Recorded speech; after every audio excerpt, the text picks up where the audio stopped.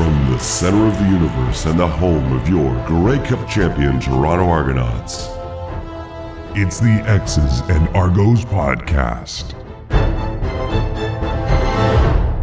Welcome to the X's and Argos pregame walkthrough, brought to you by Something in the Water Brewing. My name is Ben Grant. JB's still on vacation. I promise he'll be back at some point. He's extended his vacation. I don't have a return date yet, but I love that he's off enjoying himself. I'm going to get you set for the Ottawa Redblacks, the Toronto Argonauts finally returning home after what seems like months on the road, and it almost was months on the road. This is not a real background behind me. I am in Cincinnati this week. I did ask, just for entertainment's sake, just so you didn't have to spend the entire podcast, if you're watching on YouTube, looking at my hotel room background. I did ask if I could go to Paycor and record there. They didn't really see what was in it for them, and I think that's totally fair because the answer was nothing. So I put the virtual background up there, so we can just imagine this being a nice recording location instead of you staring at a brown wall, which is currently behind me. We got a lot to get to today, and before we get into our lineup, I want to tell you about Something in the Water Brewing. This is the chance. We've got some home games coming up. It's time for you to get back to Something in the Water. They've got a great patio set up. It's fantastic pregame. Last time we had a home game, which again was ages ago, it was so much fun to be able to go out and grab a drink and enjoy ourselves socially. I know a lot of our listeners, of course, enjoy Longboat Pale Ale, the beer that was made for fans of the Double Blue. So if you want to go and do that, it's a fantastic opportunity. They're just steps from Lamport Stadium, where the Argos practice. They are also just steps from BMO Field, where the Argos play their home game. And of course, this one coming up against the Ottawa Redblacks, Sunday night, 7 o'clock. Definitely hope to see you there. On the card today, we're going to talk about Chad Kelly. We're going to talk about Adarius Pickett. Obviously, those are two big issues. Their injuries, their status coming into this week. We're going to talk about the PFF scores, which were somewhat flattering in some ways for the Argos. We'll get into that. Power rankings, the Argos dropping down to number 2 in a lot of people's rankings. Where should they be, in my opinion? The passing of Zenon Andrusicyan, which is really sad to see this week. I'll tell you a little bit about him if you don't know this Argo legend. And I want to talk one last time about changing practice facilities, which the Argos had to endure once more this week. All that more coming up on this episode of the X's and Argos podcast. All right, let's get into things first. Chad Kelly. So that's the question everyone's asking. Is Chad Kelly going to play? Should Chad Kelly play? So I don't have the answers. He did practice full today, which obviously is a good sign for Argos fans. I think for me, the way I look at it is you do not want him practicing full if he's not 100%. And you don't want him playing if he's not able to practice full 100%. And so I think what it tells us, the fact that Chad Kelly was a full go at practice today, getting first team reps, I think to me, that tells you the Toronto Argonauts are very comfortable with the situation in Chad Kelly's ankle injury, because I think you know how much he means to the Toronto Argonauts. The coaching staff, the front office, they're very much aware of how important Chad Kelly is to this organization. If they don't feel 100% about him, they don't have him out there. They rest him entirely. They get Cameron Dukes, Brian Scott picking up all the reps. They don't have Chad doing anything. That's what would make the most sense, obviously, if he was even a little bit unsure. And so to me, have him go full. I think tomorrow's practice, the Thursday practice, is really where you're going to see it. If he didn't respond well today, so he might have felt 100% going into the practice today. Maybe he didn't respond well to it. Tomorrow there's some swelling. They sit him out. He's limited or doesn't practice tomorrow.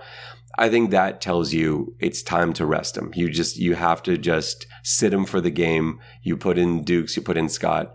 I just don't think there's another option. Even if it's feeling great Friday, Saturday, I just think the way he responds from today's practice will tell you whether or not Chad Kelly's going to play. And so for this podcast, I can't really say with certainty, but I feel like if they even thought this was going to be a possibility, I don't think he would have practiced full today. So to me, that is the answer. Now, we'll get into more injury detail when I go through the injury report a few segments from now, and I'll include some of the other guys. But in terms of Chad, the most important player on this Toronto Argonauts team, as it stands right now, I expect to see Chad Kelly playing for the Argos against the Red Blacks on Sunday. But we got to see how that ankle responds. I can't see a world in which he's able to practice full all week and then they decide not to play him Sunday. To me, that just doesn't add up. So I don't think that's what we're going to see. PFF scores. So you're probably thinking there's no way any Toronto Argonauts made it onto the team of the week for PFF this week. And I get why you're thinking that, but let's not forget the defense actually did play well. I know the run defense gave up a ton of yards, but remember, their yards per carry was the exact same that Toronto had. And I don't think you look back at that game and say, well, the Argonauts didn't run well. They did. It just kind of gets lost in the fact that because Calgary had 1 billion carries for 1 billion yards, it seems like the Argos didn't play well, but they were just on the field a lot. The Argos were out there a lot because the offense wasn't sustaining drives. It was a lot of 2 and outs. And so you're going to end up with a lot of plays, and the play differential between the two teams was massive. And so that's where you kind of leave thinking, yeah, neither the offense or the defense played well. In rewatching this game, the defense was okay. They were frustrating at the end. It wasn't certainly one of their best games. It was frustrating because you really wanted them to get off the field. But you almost have to point the finger more at the offense for that, because from the very first quarter, the Toronto offense wasn't able to sustain drives. The time of possession was nowhere close. The number of plays run was nowhere close. And so it is hard to point your finger at the defense at the end. So 2 Argos defensive players made the PFF Team of the Week. Jonathan Jones, linebacker, who did have a really solid game. And that's the thing I like about PFF, and it's not perfect. You don't necessarily have stat leaders always on the, sometimes you do. Obviously, if a guy has a 3 touchdown game, there's a pretty good chance he played well and the stats are going to back up the PFF score. It doesn't always work like that. Like Robertson Daniel, who led the team in tackles by far, like a huge game in terms of tackles for a halfback, he doesn't make this team. He actually played a decent game, but Jonathan Jones, when you look at it play by play, assignment by assignment, does deserve to be there. He didn't stand out the way that Robertson Daniel did. He didn't stand out the way that some of the Argos other DBs did in terms of getting in on tackles. Josh Haggerty, Mechie's in there. To me, the Jonathan Jones pick validates, that is what I'm looking for from PFF. That's what I want from the scores, because it's similar to what I see when I watch the film.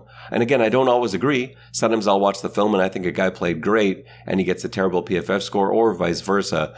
But this week, it does align for me.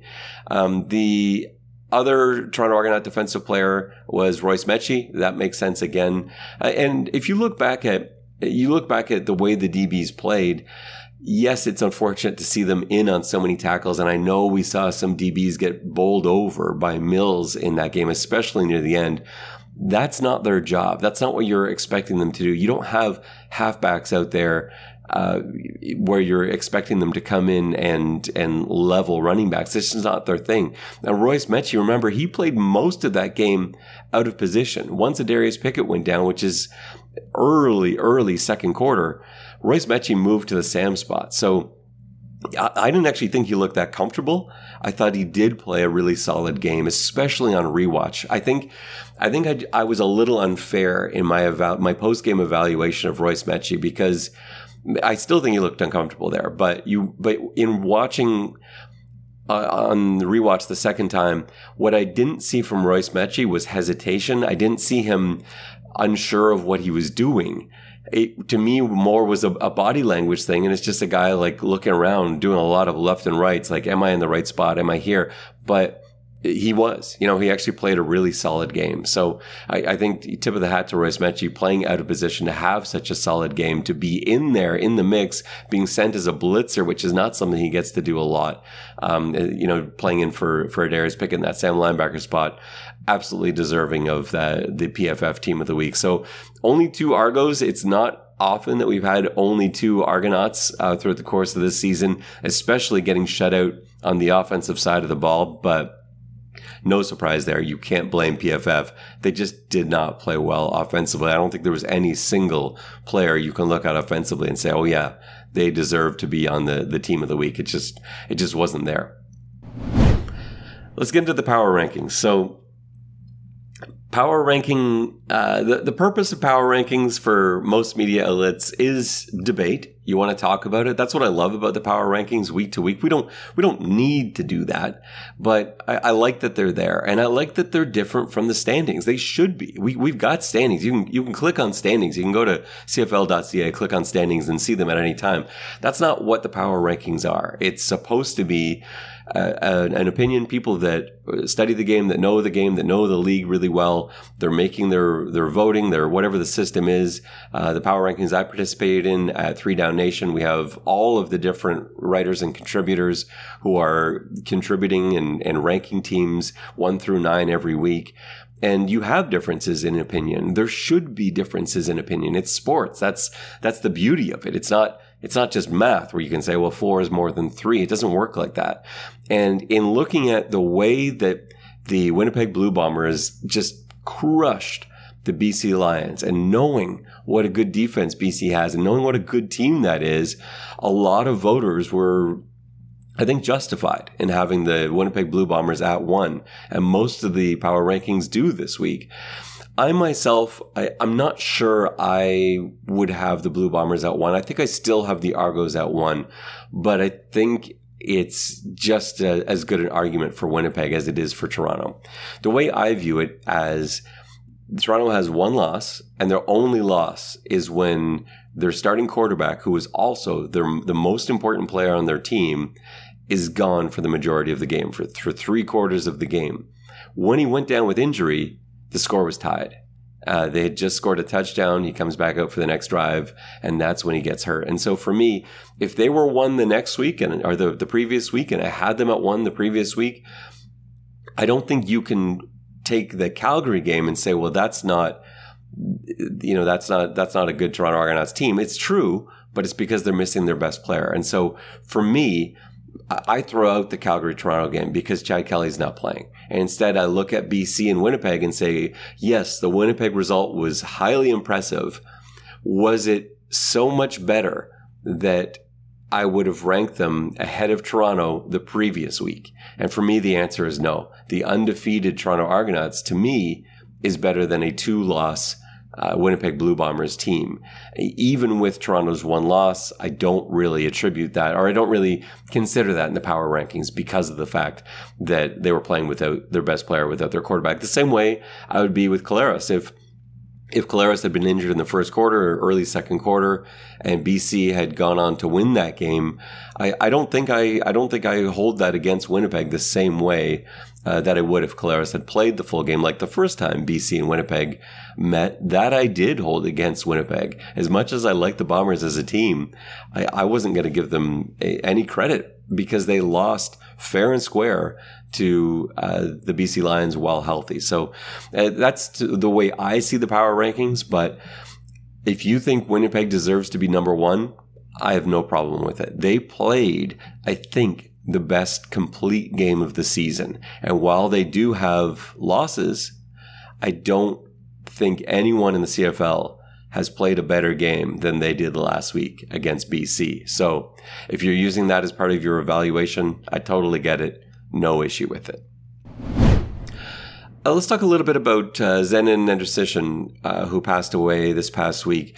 Former Toronto Argonaut, and actually spent in total, he had 2 stints with the Argos, spent in total, I believe, 10 seasons with the Toronto Argonauts, and so therefore has still a lot of Toronto Argonauts memories and records, and fans, of course, remember him very fondly. In terms of the numbers that stand out to me and his career, so he came into the league I want to say, so actually I've got info here that I can share with you. He was in the 1970 draft. He's a kid born in Germany, came to Canada as a kid, went to high school in Oakville, ended up getting drafted by the Dallas Cowboys. He was a 9th round selection back when they used to go on forever, round after round in the NFL draft. Ended up getting released before the start of the season. Toronto picked him up, and he spends the next, I think, 7 seasons with the Argos before going down to play a season with Kansas City. Ends up coming back to the CFL, does a stint in Hamilton, back with the Argos, spends a bit of time in Edmonton, and puts up some phenomenal numbers. So 215 field goals stands out to me. 61,000 yards in punting stands out to me. And I think the one that impresses me the most is he still, after all this time, is tied for the record of longest punt, which was a 108-yard boot, which it's just going to be really tough to bring that record down. And so really sad to lose a legend like Zenon. And looking back at his Argos career, especially this year being the 150th, we're seeing so much footage thanks to the group of guys that have put out the top 150 plays over the 150 years of Argonauts history. You're seeing highlights from those teams, and memories are coming back. And he's not a player I remember watching. I didn't really start watching the Argos until his last season, and it just doesn't stand out for me. But I was very aware of him growing up because of the numbers that he was able to produce as a kicker, as a punter, and of course with that 108-yard punt that will, I think, stand for a long time to come. But yeah, sad to lose a player like that. Anytime we have to say goodbye to someone like Zenon Andersson. All right, let's talk about the practice facilities. I believe this is going to be the last week for a little while where the Argos have to be away from Lamport Stadium. A couple of practices on the road, back at Michael Power, back at Lamport Stadium for the last 2 practices for walkthrough at the end of the week, getting a little bit more into routine. And I believe, I don't know the Lamport Stadium schedule, but typically how this will work now is they'll be able to now stay at Lamport until, I guess, late in the season when they start having to outfit Lamport Stadium for the bubble, where it becomes then an indoor facility. So I think, unless there are other conflicts I don't know about, this is going to be the end for them. And I don't blame the energy level that we saw last week from the Argonauts on moving practice facilities. I talked about it in the pregame walkthrough last week as being a contributing factor, and I still think it is. I think anytime you change routine, I think it does contribute. I think it's a disadvantage. And this week, again, they're dealing with that a little bit. For me personally, I think there are far more variables. There are other things that can throw you off your game far more than practice facility and where you are. But I don't want to dismiss it entirely. And so I thought, again, to be fair, going through it, they are practicing at Michael Power for a couple of days. I got to bring it up one more time. They don't have any issues with crowd noise or trying to simulate that this week because the game is finally at home. This is the first week in well over a month that they don't have to worry about that. Don't have to think about crowd noise. So that's nice. But it will be nice for them to get back to Lamport Stadium for Thursday, Friday practice after having, or I think it's actually, I think it's Friday, Saturday practice after having to practice at Michael Power for the last little while. All right, it's time for the injury update. I'll give you my best on this. I'll give you my best in terms of what I'll see. This is tough for me because I'm not at practice this week. And usually I get the injury report after at least having watched one practice in person. And here I have not watched them practice. So I've got the data. I'll give you my thoughts on it, but this is a far less reliable view of the injury report than we usually get from me for the pregame walkthrough. So let me go through it. Let's start on the offensive line. So Isaiah Cage, who was a healthy scratch last week, practiced full, and I want to pair that up with Travion Tate, who was limited today with a knee injury. I think the combination of those, when we look at that, suggests to me that we might see Isaiah Cage back in the starting lineup at left tackle this week. Trevion Tate had been playing very well in Cage's absence. He had his worst game of the season last week. I don't think there's much question about that. He just didn't look himself. And I assume that's probably because he was dealing with the knee injury, which has kept him limited in practice this week. So we'll see how this progresses throughout the week. But as it stands now, with one practice in the books, I think you're going to see Isaiah Cage back in the starting lineup at left tackle, because why not? It makes sense. Cage has been playing really well. You've got Tate coming off a game in which he didn't play well, and he's nursing an injury. Both of these things fit beautifully together. Rest Tate. Don't even dress him. Let him rest. Let him recover. Have Cage start. Have some other guys filling in. Also on the offensive line, Darius Sirocco, who missed last week's game due to non-injury reasons, was able to practice full. Great that he's back at practice.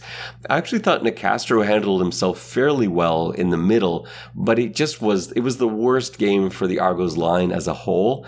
And that's sometimes what happens when you've got moving pieces like that. They've been playing so well all season, giving up 7 sacks for the entire season, first 6 games, and then 3 in one game. It tells you that there are issues on the offensive line. So I wouldn't be surprised to see Sirocco back at center. I think probably Nicastro is back at the right guard spot. Everything else probably stays the same unless they think about bringing Darius Blayduck back into the mix. And again, you want to be fully confident that he's healthy with that. But Blayduck not even appearing on the injury report, to me, I know it's hard to say sometimes, but I would expect, knowing how the line played last week, I would expect that he'll be back as a full go at some point soon, if it's not this week, where they pull him finally off that extended 6 game and he's able to go.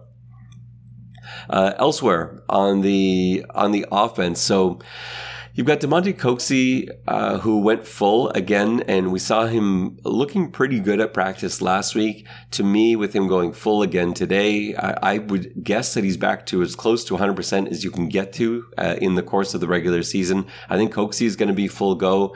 DeVaris Daniels with the knee was limited today. He's such an important piece. If DeVaris can't go this week, and we'll have to see how this goes later in the week.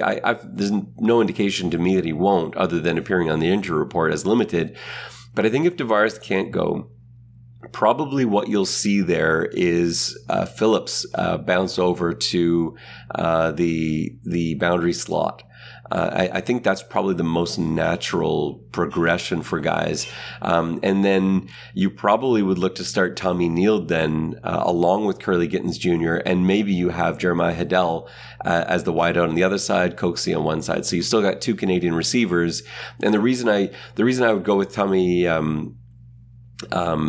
Neild as a replacement for Cam Phillips, who I'm moving over to the other side, is that I really like Neild as the inside guy. I actually like him best at Gittins' spot, but we're not going to be moving Gittins around. But I think if for some reason DeVaris can't go, that's probably what I do, where I bring back Coxie, who's out wide to the boundary, move Phillips over, who's in the boundary slot, and then I go with Neild, Gittins, and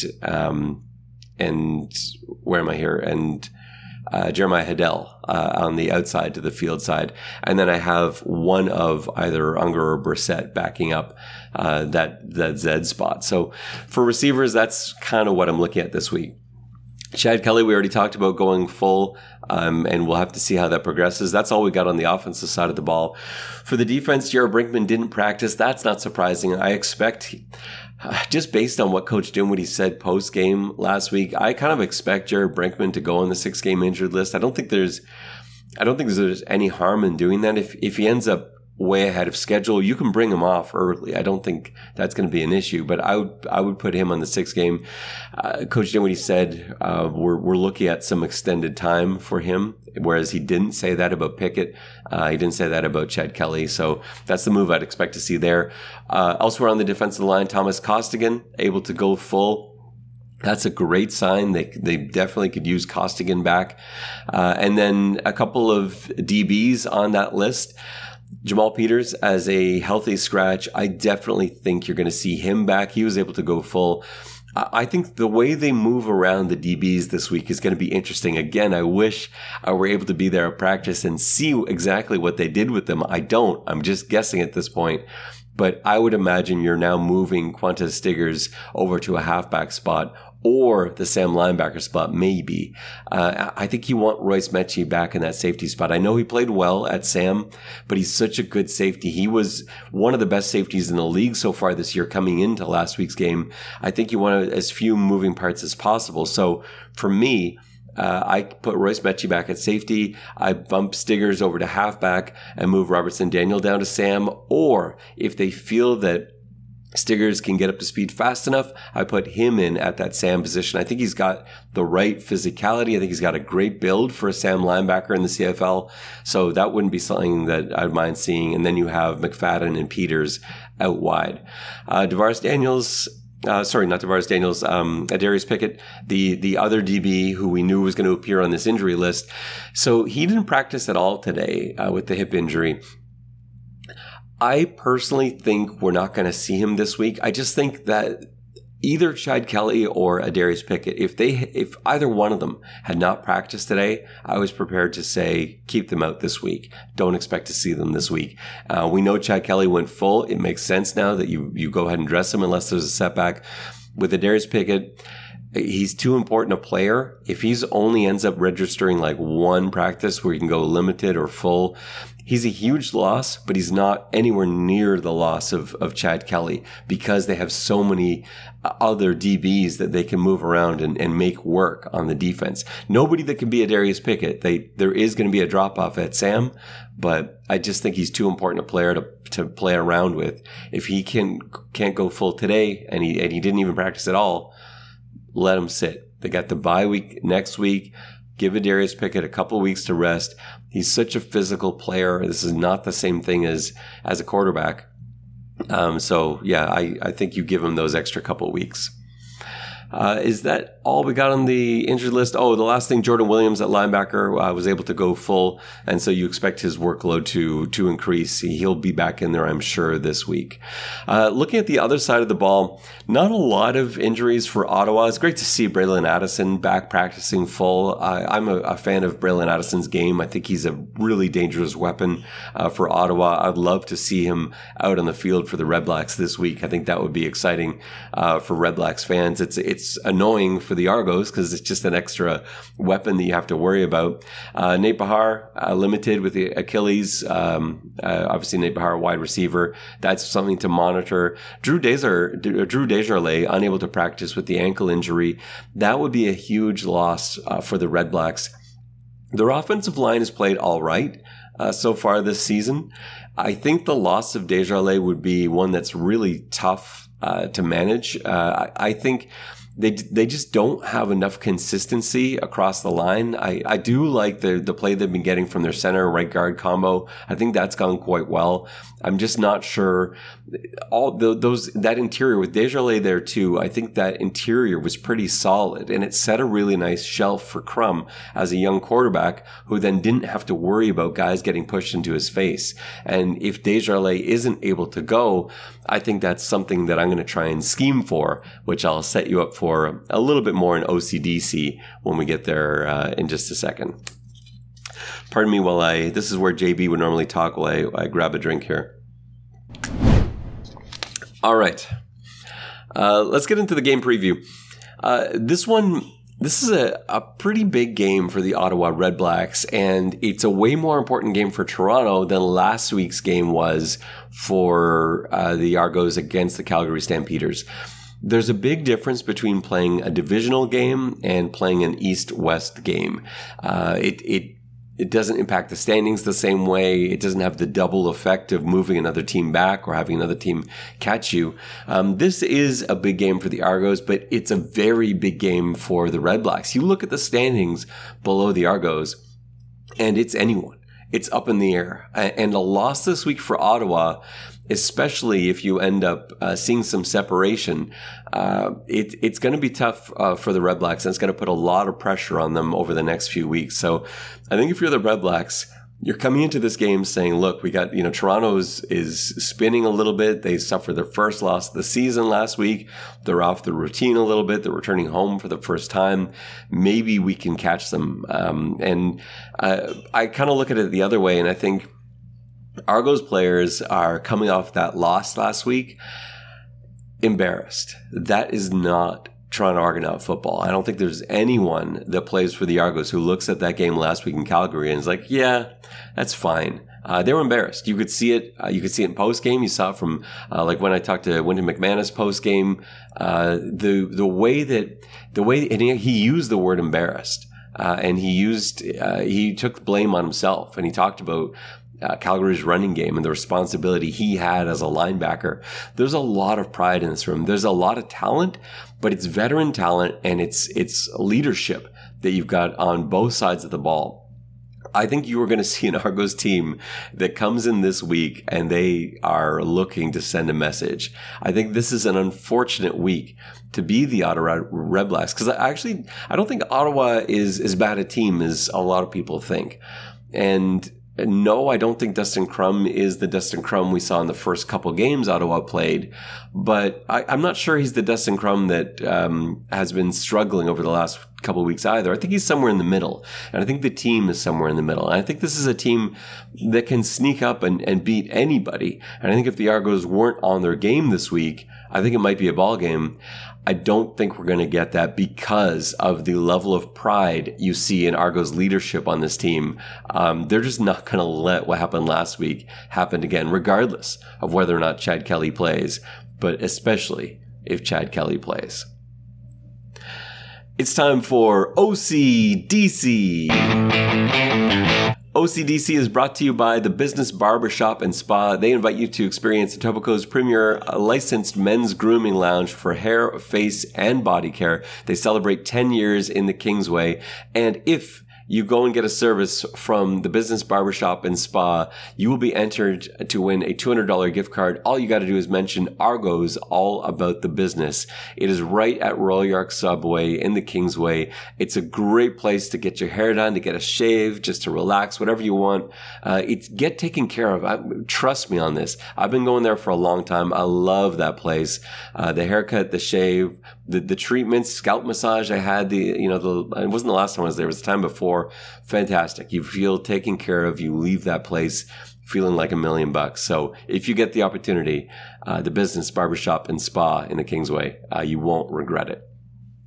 All right, let's get into OCDC. We'll start off with the bad guys, with the Ottawa Red Blacks. I think, so offensively, for the Ottawa Red Blacks, I think you have to force the Toronto Argonauts to spy Dustin Crum. I think it's a huge detriment to a CFL defense whose strength is in that front six to have a spy assigned. I said this a few weeks ago. There's an article I wrote on 3 Down Nation a few weeks ago when I was looking at a few Dustin Crum plays and how Calgary had Judge spying Dustin Crum and how I felt that was a waste. Judge being what I think he's the best player on Calgary's defense, and to have him spy Crum, to me, I think is giving the other team a huge advantage. And so in this game, suppose you had Wyndham McManus spying Crum, or Jordan Williams or Jonathan Jones spying Crum. To me, that is a loss for the Argos, because you're taking one of the best players on the field and you are telling Ottawa what he's doing. You're telling Ottawa what his job is on that play. And one of the strengths the Argos have is in being able to disguise what they do. So I think there are plays, certainly maybe a few occasions, a few key downs where you might assign a spy as the Argos. But I think otherwise that's not the way you do it. And so for Ottawa, I want to force them to spy, because you can bet they're repping that this week. You can bet they're repping spy defense, as you do when one of the best things your opponent does is run their quarterback. And as Crum's not fast. It's not like he's a blazing 4.4 runner. He's not. He's just as fast as a bunch of other guys in the league. He's a Taylor Cornelius. He's a Chad Kelly. He's a good athlete, but not a guy you have to spy to shut down. And so with that, having seen other teams do it, I guarantee you Toronto is prepping for it that way. So as Ottawa, I want to run Crum early a lot and force them to start spying and then try and take advantage of that. Have 5 receiver concepts, go empty, and don't use the middle of the field. So throw away from their spy. So now we're flooding to one side of the field, or mirror that. Have concepts, have outbreaking concepts to both sides of the field where you've got a post, you've got an out, you've got a corner, you've got an out, you've got a flat route, in a 3 receiver set. And then you're wasting that one Argonaut player in the middle of the field. So for me, as Ottawa, that's my plan this week. Force Toronto to spy Crum and then freeze their linebacker in the middle and then go away from him. And what you're doing now is you have 12 players taking on 11 on the defensive side of the ball. It's what Ottawa did to Calgary a few weeks ago. That's what I would try and do to Toronto this week.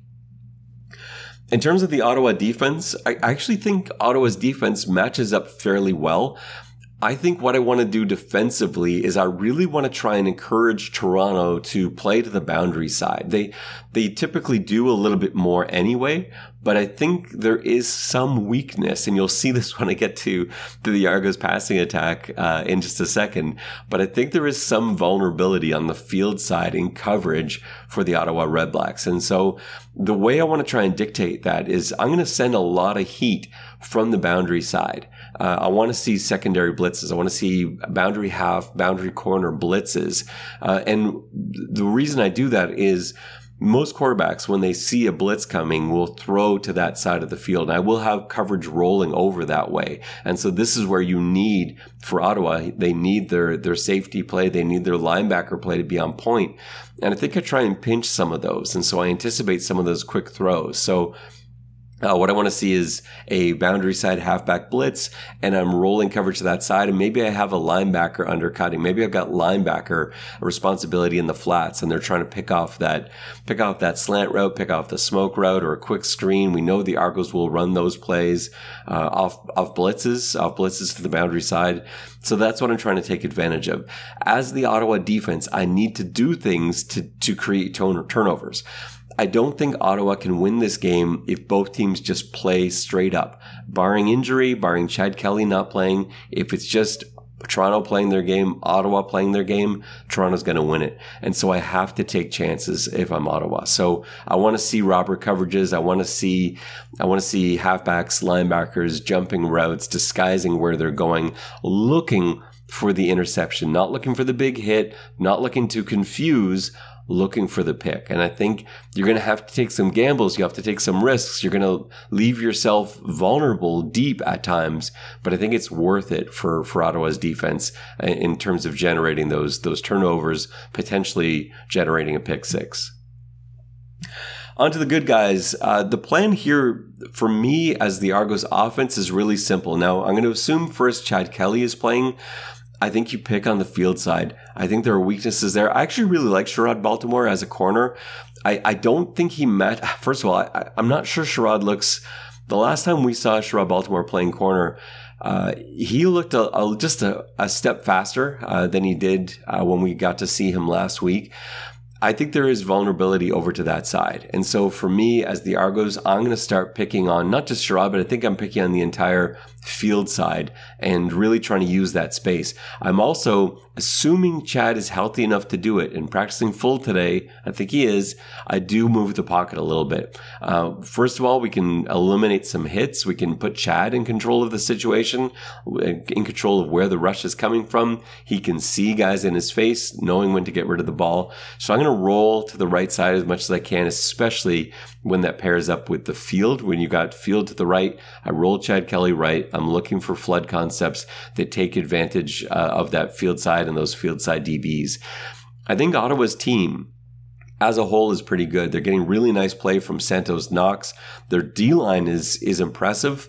I think you can't get away from the run game though either, especially early on. I think you want to establish that a little bit early just to take that extra pressure off Chad Kelly. And so there's not one particular area that I want to focus on here, but much like I did last week, in preparing for Calgary and in preparing for Rose for good defensive linemen, I think I run this week right at Malden. I think that's who you target.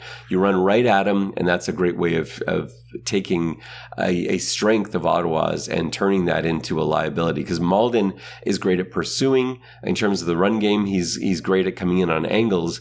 He's not as good when you come right at him and you can initiate double teams. So that's what I do in the run game. I target Lorenzo Malden. In the passing game, I flood to the field side. And just to add this in, because we don't know for sure, if it is Cam Dukes or Brian Scott, I think you absolutely have to lean on the run game. And I think that's where you bring in your extra tight ends, you bring in 6 linemen, and you try and power it. And if it's Dukes, you get Dukes rolling out on naked bootlegs, use his legs. Brian Scott, I know he's not like a runner per se. He's a good athlete, though. I have Scott on the move, too. And I know people have criticized his game in the past and said he's got still feet in the pocket. I haven't really seen that from Scott this year at practice and in the preseason as well. I felt like his movement is pretty good. And so we haven't had a chance to see him yet. If he gets on the field, I'd put him on the move too. Get these guys rolling, start challenging, start threatening those Ottawa Flats defenders to come up and make a play, or to drop back and take those shallow outs and stuff like that. So if it's Dukes, if it's Scott, run, roll them out of the pocket, send those boots, get those rollouts. That's what I want to see from the Toronto Argonauts offense. Lastly, Argos D. So much of what we've seen already. I'm not anticipating having Pickett out there. I want to see a defense that's going to show Crum things he hasn't seen yet this year. They've done that so well. Toronto disguise is better than any defense in the league. They are so good at looking like the blitz is coming from one place, only to have it come from somewhere else. Now, a lot of that is set up by Adarius Pickett, and so that is an issue. Missing Pickett this week, you're going to have to see some savvy play from the other halfbacks or from Stiggers or whoever else is filling in, whether it's Robinson Daniel at Sam or they have Mechie there. And it didn't look as smooth last week as when Pickett was in. But they're going to have to continue doing that same stuff. Confuse Crum. The biggest key defensively for Toronto is the defensive line. So I don't want Toronto spying Crum at all. There are going to be a few plays, that's fine, but I don't want that to be part of the game plan. What I want instead is the defensive line has to contain him. They don't need to go after him and get sacks. What they need to do is they need to make sure he's not able to slip out between the defensive end and the defensive tackle. And it's happened to Toronto a lot this year. It happened a few times last week against Jake Mayer where he burned them with it, where a Remolade would take a really wide path around the edge. And he does that because oftentimes that generates sacks and pressures. It works well. Not this week. Sacks aren't the name of the game this week. Keep him in the pocket. Keep him from running. It's up to the front four to do that. Let the linebackers on a pass play worry about defending the middle. Let them worry about the other stuff.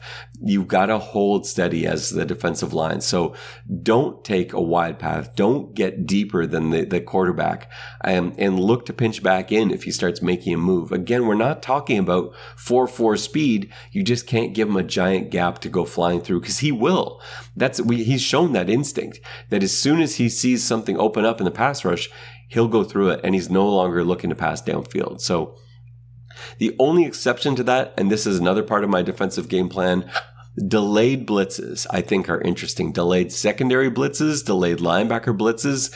And on those plays, I actually do want a wide pass from the D ends. You're trying to bait Crum into taking off through the B gap only to have a late blitzing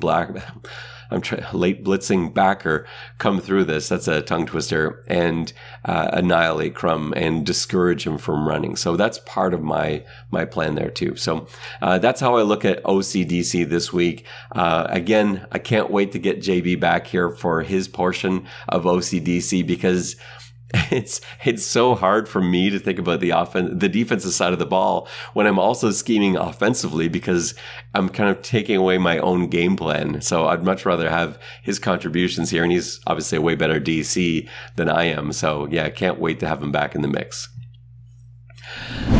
How does this one... oh, no, we're not into predictions yet. See, this is another reason I need JB, so I have time to think while I'm planning this. So, yeah, this is not predictions. This is one thing.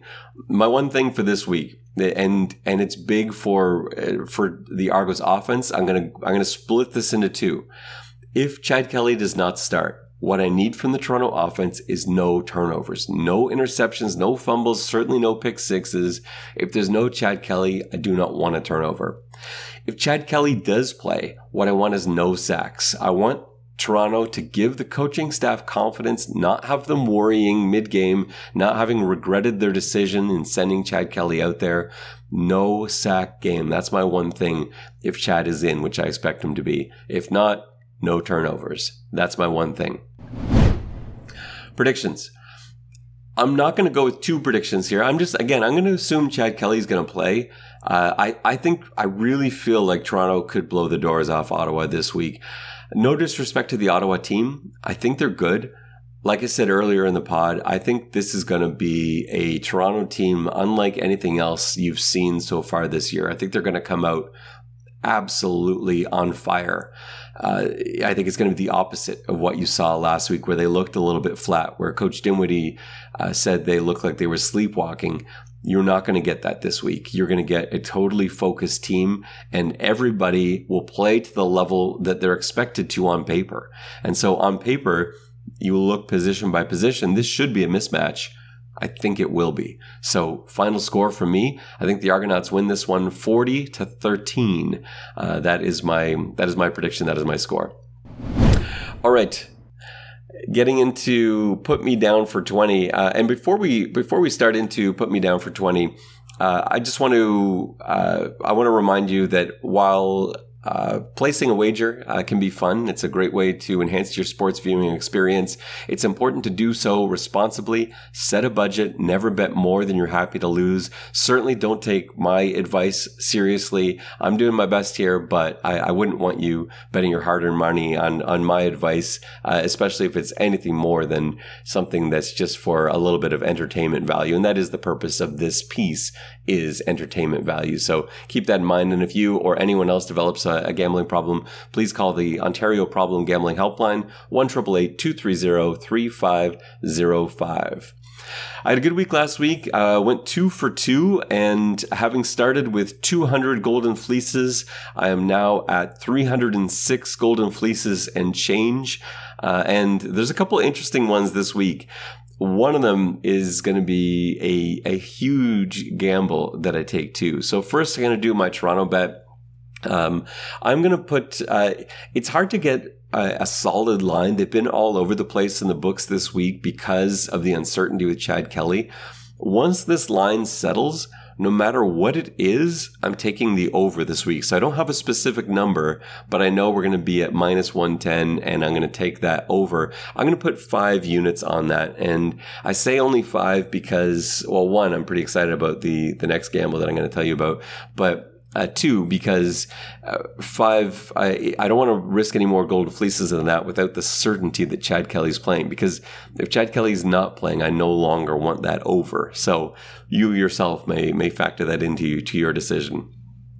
The other one, I'm taking the Edmonton Elks to beat the Winnipeg Blue Bombers outright. Do I think that will happen? No, but I think there's a chance. I think there's actually a pretty good chance. And I'm going to give you my rationale for that. This is the perfect storm for an upset of a great team this week. If it were anyone other than the Elks, I would feel very confident with an upset pick. The Elks, and part of me still can't believe I'm betting on the Elks because they've disappointed me on so many occasions this week.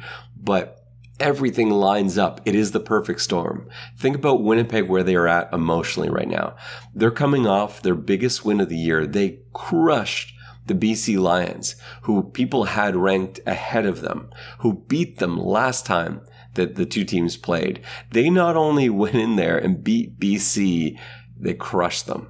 They're riding high. And now they got to go and play the lowly Elks. After spending the entire bye week a couple of weeks ago prepping for BC, and everything's just been BC. We gotta avenge our first loss. We gotta get out there and crush this team, and actually do it I'm telling you, there's a letdown. Mike Hogan and I have talked on the Argos radio broadcast about the idea of a trap game. He's not a believer in trap games, and I totally get that point of view. I am a believer in trap games. There is no bigger trap game than against the Elks this week. Not only is that going against Winnipeg, the Elks are going to be starting Ford, who everyone has been begging to see start. And Ford has a certain energy that he's going to add to that team. And they're coming off a bye. And I know this isn't applicable to Edmonton typically, and they're at home. And I know that's not a selling point, but again, I'm adding up all the things that usually go into picking a huge upset. Team playing at home, team starting a new quarterback, which is going to give them some energy, team coming off a bye, going up against a team that will have so much trouble not overlooking them. And remember the Elks against Winnipeg last year in Edmonton when it was really tight. Zach Calera was completing 9 passes, playing one of the worst games of his career. I don't know if we're going to see that, but I think you're going to see a really tight game from the Elks. So if you're not that confident, maybe take the points, but I think you go for it this week. I'm putting 15 golden fleeces for a huge payout on the Edmonton Elks. Time for CFL picks. So last week, JB went 2-2 last week. I went 3-1 last week. The one I missed was Toronto. I did not foresee the Chad Kelly injury, obviously, or the Adarius Pickett injury for that matter. I had the Argos winning that one. The rest all came through Winnipeg, Montreal, and Saskatchewan. So with that 3-1, I'm now 23-12. JB is 22-13 on the season. Here are my picks for this week. Winnipeg at Edmonton. I told you I'm going for it. I'm taking the Elks. And I gave you my whole rationale in the last segment, so I don't need to go into more detail. Saskatchewan against Montreal. I don't think there is any way Cody Fajardo and Coach Moss allow Saskatchewan to win this game. I kind of think Saskatchewan's a slightly better team. Definitely a better team with Trevor Harris. But without Trevor Harris, I still think they've got it a little bit. Montreal at home and Cody Fajardo. I know Cody Fajardo is he's just not going to let it happen. Saskatchewan will keep it close. They'll be in it at the end. It's going to be a crushing loss, I think, for the Riders. But I just can't see Fajardo allowing them to win this. Harris would have changed it around because then it would have been going on both sides. But yeah, it's not going to happen. Montreal wins this one. It's close, but they win it. Calgary at BC. I got BC in this one. I think similar to Toronto. BC's coming off a loss in which they were embarrassed last week. They did not look themselves at all. They had trouble moving the ball. They didn't look good, or even remotely good defensively. I wouldn't be surprised to see BC come in and just absolutely lay it on the Calgary Stampeders. Calgary's not a bad team. You saw what they can do last week, but that wasn't your normal Argos squad either. So I expect the Lions at home I am expecting double digits in this win. And then I have Toronto over Ottawa in the last game of the week. Before we wrap up here, I'm hoping to see you out at BMO Field for this one. Mike Hogan and I will be up in the broadcast booth. You can catch our pregame show at 6:30. It's a 7:30 start Sunday night. Make sure you get it to BMO Field if you can and tune us in from BMO Field. Wave to us up in the booth. We'd love to see you out there. One of our favorite things to do, check all the jerseys that are down in front of us, see who's wearing who. So yeah, bring your jersey. Maybe buy a new Argos jersey. They look fantastic. It's the most affordable night of entertainment that you can get in the city of Toronto. I got my whole family coming out, so that'll be a good one. It's been forever. Come out and support your Toronto Argonauts. There are still some good seats available. Check out argonauts.ca. That will just about do it for us on this pregame walkthrough edition of the X's and Argos podcast. For the vacationing JB, this is Ben Grant saying so long, and may all your pre-snap reads be good ones. I'll see ya. Go Toronto Argos, go, go, go. Pull together, fight the fight.